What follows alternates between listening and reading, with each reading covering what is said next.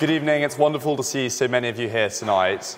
We're very lucky because tonight we'll be joined by Professor Imam Omar Suleiman, who is here to give an address on the title Islam, a Test, Not a Threat. So without further ado, please welcome Omar.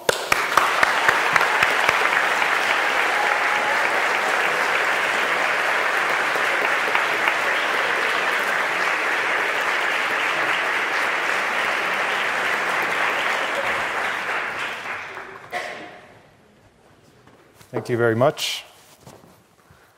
Assalamu alaikum. Peace be with you all.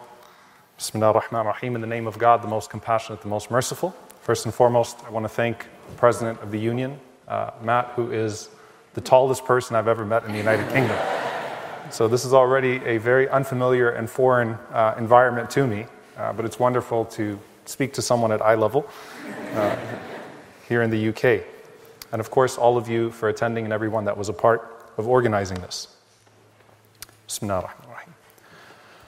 قولوا آمنا بالله وما أنزل إلينا وما أنزل إلى إبراهيم وإسماعيل وإسحاق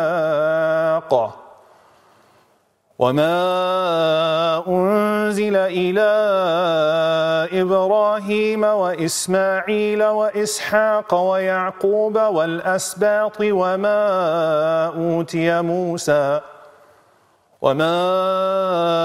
أوتي موسى وعيسى وما أوتي النبيون من ربهم لا نفرق بين أحد منهم ونحن له مسلمون. Now, how you heard what I just recited may have caused you a range of emotions. It may have given you what some social scientists describe as linguistic threat or anxiety, which can happen when a foreign language is spoken around you.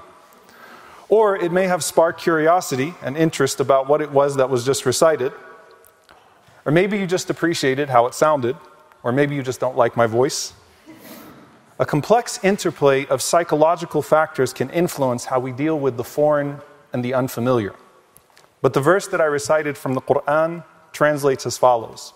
Say we believe in God and what has been revealed to us, and what has been revealed to Abraham, Ishmael, Isaac, Jacob, and his descendants, and what was given to Moses, Jesus, and other prophets from their Lord, may peace be upon them all. We make no distinction between any of them, and it is to him that we wholly submit. When I translate the verse, suddenly the foreign and the distant may now feel familiar and near. But going from foreign to familiar is usually a process that many find inconvenient or too complicated to engage.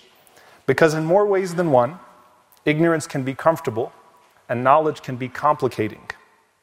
When my worldview perfectly conforms to an algorithm that aligns good and bad and truth and falsehood neatly to my likes and dislikes, then I inevitably live comfortably in my chamber of ignorance that intentionally or unintentionally excludes people and ideas that could be disruptive.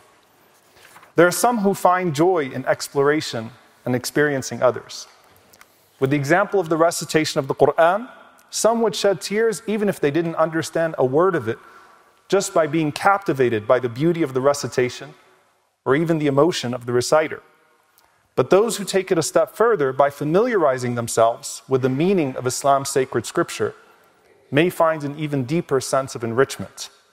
The Quran speaks about Christians who hear the scripture and whose eyes fill with tears, not just out of an appreciation for the recitation, but also out of recognition. When the righteous Christian leader of Abyssinia, known as the Najashi, received the first set of Muslim refugees, fleeing the persecution at the hands of the pagan elites of Mecca, he initially granted them safety out of a commitment to his own scripture and principles of justice. But then when his diplomatic ties with Mecca were put to the test, and Islam and the Muslim community were misrepresented to him, he called forth the Muslims to recite from their book. As Ja'far, the cousin of the Prophet Muhammad, peace be upon him, read verses about Jesus and Mary, peace be upon them, he was deeply moved and he famously drew a line in the sand saying the difference between us and you is no greater than this line. This religious recognition of his had massive political implications, and that it shaped his legendary refugee policy. He no longer saw these people as wanderers and Bedouins from the Arabian desert, but as brothers and sisters in humanity and faith.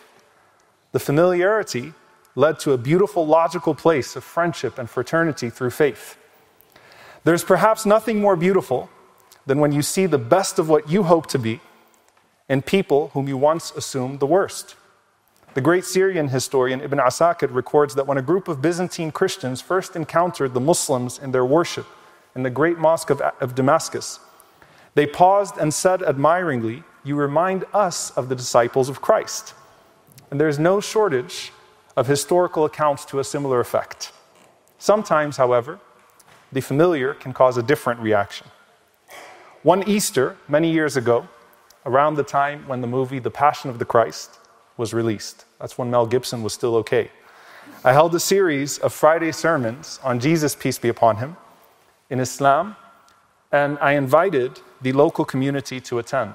We put an ad in the local newspaper, and 30 to 50 of our neighbors joined every single week for the Friday sermon for an entire month. And at the end of the last sermon of the series, I walked to the back of the mosque and I found a gentleman named John sitting alone. He was one of the last people left in the mosque, and he looked like he was about to burst into tears. But as he was looking at the inner part of the dome, the look on his face wasn't one of contentment or even grief. It was actually one of frustration. And so when I put my hand on his shoulder and asked him if he was okay, he responded by saying, "People who pray like Jesus to the Lord of Moses 5 times a day, and I'm supposed to believe you're going to hell?" He went on to explain that it was the first time he felt like he had witnessed the biblical references of Jesus falling on his face in prayer in real life, and that now he had to seriously reassess his own convictions. He was perplexed by us because he always assumed us to be worshiping another God altogether and following some sort of pagan religion with incoherent ideas. But what he saw in Islam that was familiar to him had now become a test to him.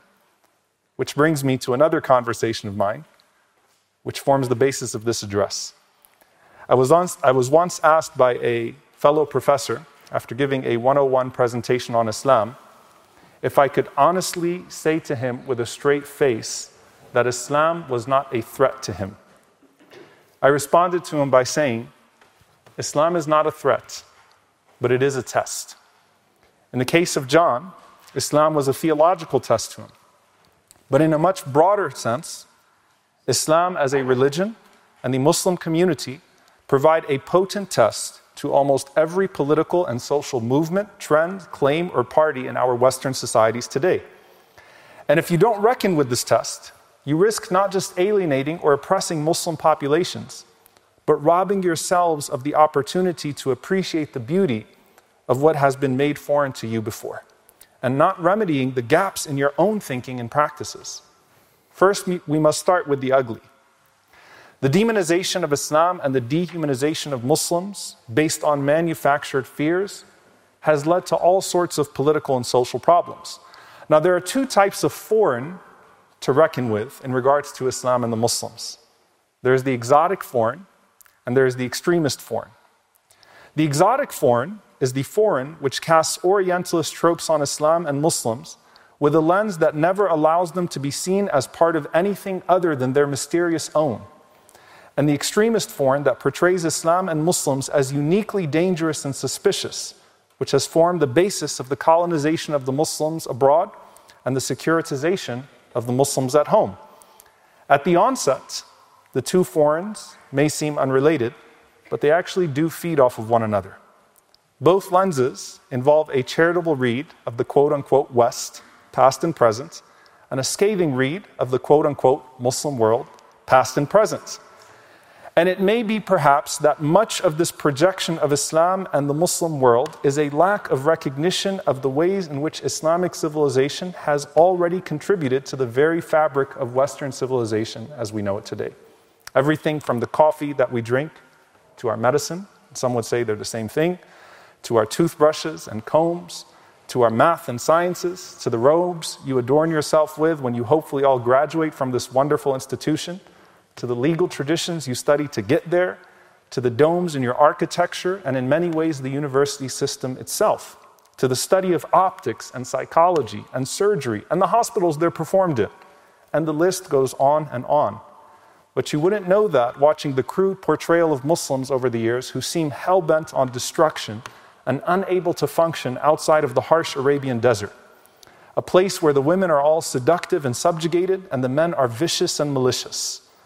And while these stereotypical constructs were brought to life through Western imagination onto Western screens, the very contributions of the Muslim world to Western human progress were erased. And even worse, the main contribution of the West to the Muslim world in return has been to tame and civilize populations by force to supposedly protect them from themselves and the world from their terror. And this is precisely how the exotic foreign lens plays into the extremist foreign lens that renders Muslim populations uniquely dangerous. A mentality is forged of, we must liberate them out of mercy and benevolence, ironically, by bombing them mercilessly. So you effectively become our saviors in Hollywood, but our tormentors in real life. Muslim men are inherently in need of being restrained, and Muslim women are inherently in need of being rescued. And so in the name of women's rights, women are droned and starved and left in utter desperation as their nations and families are shred to pieces. And in the name of human rights, human atrocities are committed far from the sight of those who unwillingly or unknowingly fund them with their tax dollars. And just as ignorance has led to a lack of appreciation for what Islamic civilization has meant to Western civilization, it has also led to a lack of acknowledgement for the many harms caused to the Muslim world through historical and ongoing projects of Western imperialism.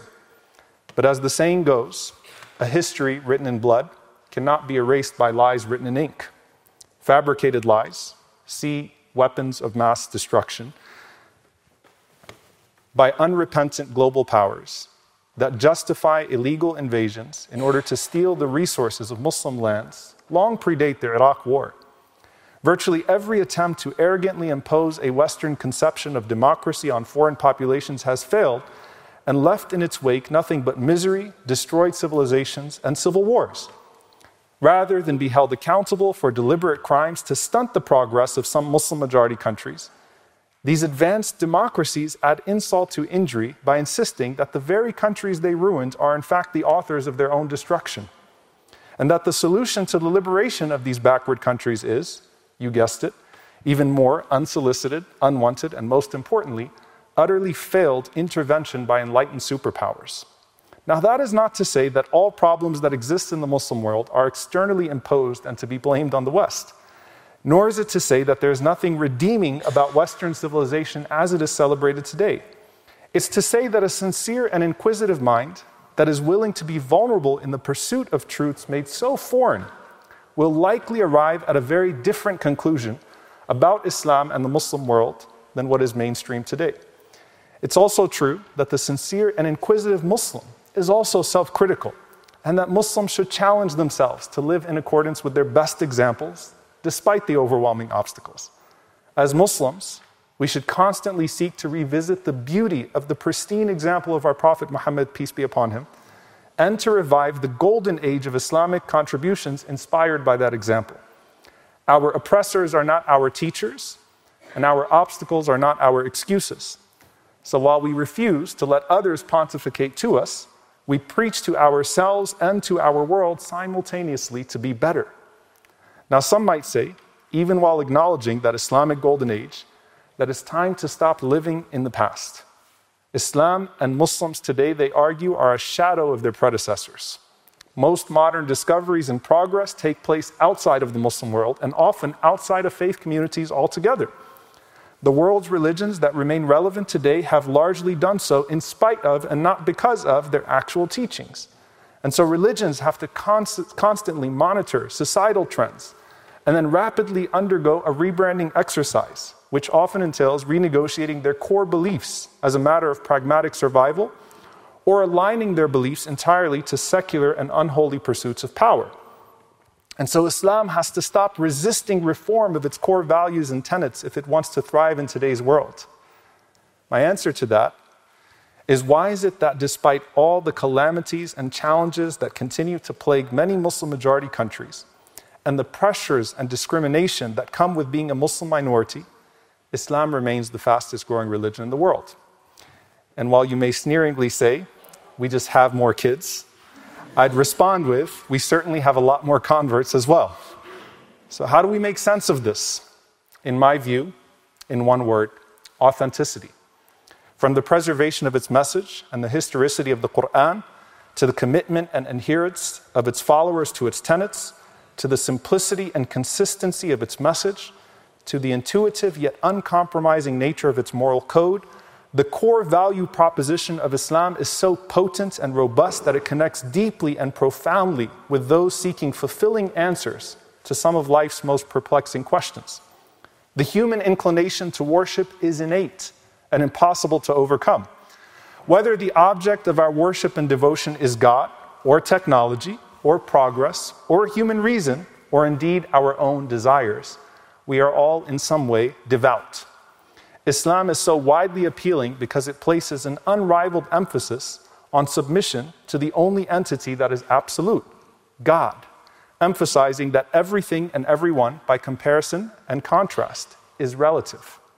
Thus, the very essence of the Islamic faith begins with the act of ultimate humility in opposition to satanic pride, which is to dethrone oneself in recognition of one's fallibility and imperfection. It is hard to imagine an expression more authentic or sincere, and this is what is so profoundly appealing about Islam to many who have embraced it. It is a striking, counterintuitive, and historic anomaly. By and large, Islam has resisted reinventing itself to align with the prevailing orthodoxies of society, and Muslims have insisted on the full practice of their faith in the face of much discrimination. Though this seemingly stubborn refusal to relent should be costly, Islam, if anything, continues to grow exponentially. And so if the goal is to exert maximum pressure to make Muslims uncomfortable with their Islam as it is, I would argue that it will only make Muslims insist more on their faith. So we will remain, just by being ourselves as a result of that, a test for ever-evolving systems of thought and governance, a test for new trends, a test for new worried populations that may see our insistence on our faith as a threat. And we've already seen the impact of such a dangerous framing of our religion and community, not just abroad, but here at home. While anti-refugee and anti-immigrant rhetoric and policies rooted in ignorance and fear are on the rise, the Muslim refugee is not looked at merely as one who may consume some of a nation's resources or dilute its identity, but a threat to that nation's existence because perhaps they'll inflict terror or infect their populations with regressive ideologies.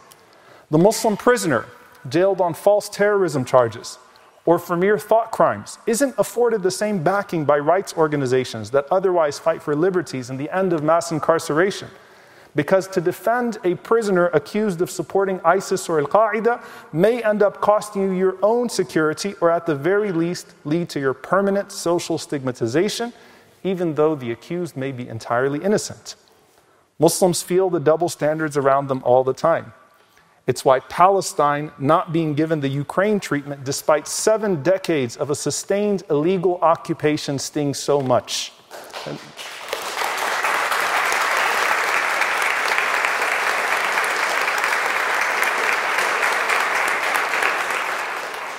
And let me state here, in unequivocal terms, anti-Palestinian bigotry is Islamophobia, even if not all Palestinians are Muslim. I say that because anti-Palestinian bigotry employs the same Islamophobic tropes. It employs the same framing and tactics to dehumanize Palestinians, Muslim or otherwise, and deprive them of their basic human rights. We get it. We're a test to the principles you claim, whatever they may be. And that's why no matter where you stand politically, we test you. If you're a self-proclaimed conservative who believes in preserving religious freedom and religious values in society, yet somehow simultaneously seek to remove Islam and the ability of Muslims to practice or even exist in your society, you are betraying your own claims.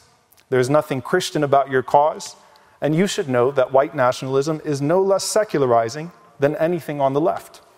And if you're a self-proclaimed liberal who fights for the rights of minorities to live in peace and without harassment, yet simultaneously seek to remove the rights of religious communities, including minorities, to practice their religion without fear of reprisal or legal repercussions, and to adhere to their own values of unchanging moral truths, even if that means challenging your liberal values, you too are betraying your own claims. And so no matter where you fall on the political spectrum, Islam is a test to your political views and the elasticity of your claims to pluralism. As the great Muhammad Ali said about himself, I am America, but the part you won't recognize, but get used to me.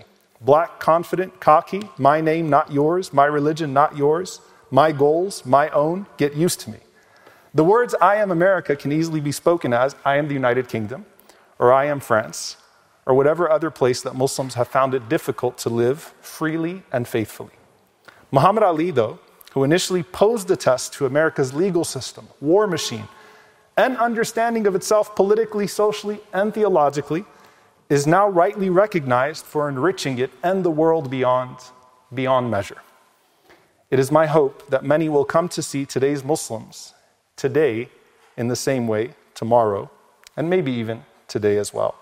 I want to end with an observation, though, that it is often when we are all vulnerable that we're suddenly forced to work together. It has been my experience that nothing brings us together like crisis. It's in crisis that we arrange our priorities to meet a common threat and that we are reminded of our shared humanity. It's during that reminder that we can learn empathy for one another and be enriched by one another's presence. Humanity faces the major threats of environmental degradation, increased political polarization through social media, potential nuclear wars, global hunger, and the advent of technologies that seem to make us less human and see others as less human. Muslims are used to being looked at as the threat, but we are a community of faith that loves to serve. If you lower your guard and see that beauty, you may understand us a bit more and the beautiful religion that we adhere to. And so as I started with the ugly, I'll end with the beauty that can arise out of the ugly. They both happen to involve the infamous date of 9/11 in the United States. All Muslims have grown up in the United States under the shadow of 9/11, and it has had global implications. And I look not just at September 11th, 2001. I actually look at September 11th, 2005, and September 11th, 2011. Allow me to explain why. I'm from a city in the United States known as New Orleans, Louisiana, and we were struck in 2005 by one of the greatest natural disasters in the history of our nation. The same amount of casualties, or close to the same amount of casualties as the 9/11 terror attacks, and all types of property damage, and so much more that happened to our city. And as a Muslim community, we came out to serve. We went to shelter after shelter to bring people into our homes, to bring people into our mosques. We served, we rebuilt, we gutted out homes, and suddenly we were looked at entirely different. When we went to the largest shelter at the time of evacuees, the Astrodome in Houston, where there were thousands of evacuees, we asked for a date in which we could serve food to all of those who were there. And the shelter management said to us, there's only one date available to you, September 11th. Now, we could have walked away from that and said it's not worth it. Imagine the optics of Muslims just 4 years removed from 9/11, walking into the Astrodome with their thobes and hijabs and kufis and beards, with boxes in their hands on that day, when the fears of our community would be stoked in the way that they would annually, where most Muslims on 9/11 would stay indoors, and in fact, till today, still do. But we took it as a challenge. We said, you know what? We renew our intentions. Our goal is to serve. It may be for a divine wisdom that this is the only day that was given to us, and we will serve everyone in that day of 9/11. And what ended up happening was, as Muslims came out on 9/11, 2005, to serve the evacuees in the Astrodome, we were the only relief group to receive a standing ovation from all of the evacuees. I fast forward to another 9/11 anniversary, the 10-year anniversary of 9/11, where as faith groups who had now become more familiar with one another in New Orleans, Louisiana, after that disaster, we decided to do something positive and productive on that day rather than mourn and grieve. And so we decided to rebuild a section of the city that had never been rebuilt, Rivertown, to repaint, to redo the roads, to clean it up, and to completely transform it with hundreds of volunteers from our various faith communities to show what togetherness could look like. We did so. And then we came together in the mosque at the end of the day, and we had halal and kosher gumbo. The halal gumbo tasted a little better than the kosher gumbo. That's just my opinion. But you could see the tears in the eyes of the people that had once seen our community in a particular light. They sat there and they all looked like John in the back of my mosque. Frustrated, but content. Hopeful, but at the same time, regretful. And it paved the way for many difficult conversations that had to be had. And as I say to people, when you complicate your worldview, it's a beautiful thing. And so I said to them, we have complicated things for you. You're welcome. As Al-Hajj Malik al-Shabazz, Malcolm X, once said, we need more light about each other. Light creates understanding. Understanding creates love. Love creates patience. And patience creates unity. Lastly, I want to acknowledge that some of this may be difficult to hear and process for some. But I want to applaud those who relinquish their comfort zones and find growth in what may be initially uncomfortable and unfamiliar. Difficult conversations form the basis of durable relationships. Durable relationships form the basis of healthy communities. Healthy communities form the basis of contributing societies. And as I began with a verse from the Quran, I would like to conclude with another one as well. This one, a call to get to know one another. يا أيها الناس إنا خلقناكم من ذكر وأنثى وجعلناكم شعوبا وقبائل لتعارفوا إن أكرمكم عند الله أتقاكم إن الله عليم خبير. O people, we have created you all for male and female, made you into nations and tribes so that you may get to know one another. Verily, the most honorable among you in the sight of God is the most pious of you. Verily, God is all-knowing and all-aware. Thank you very much.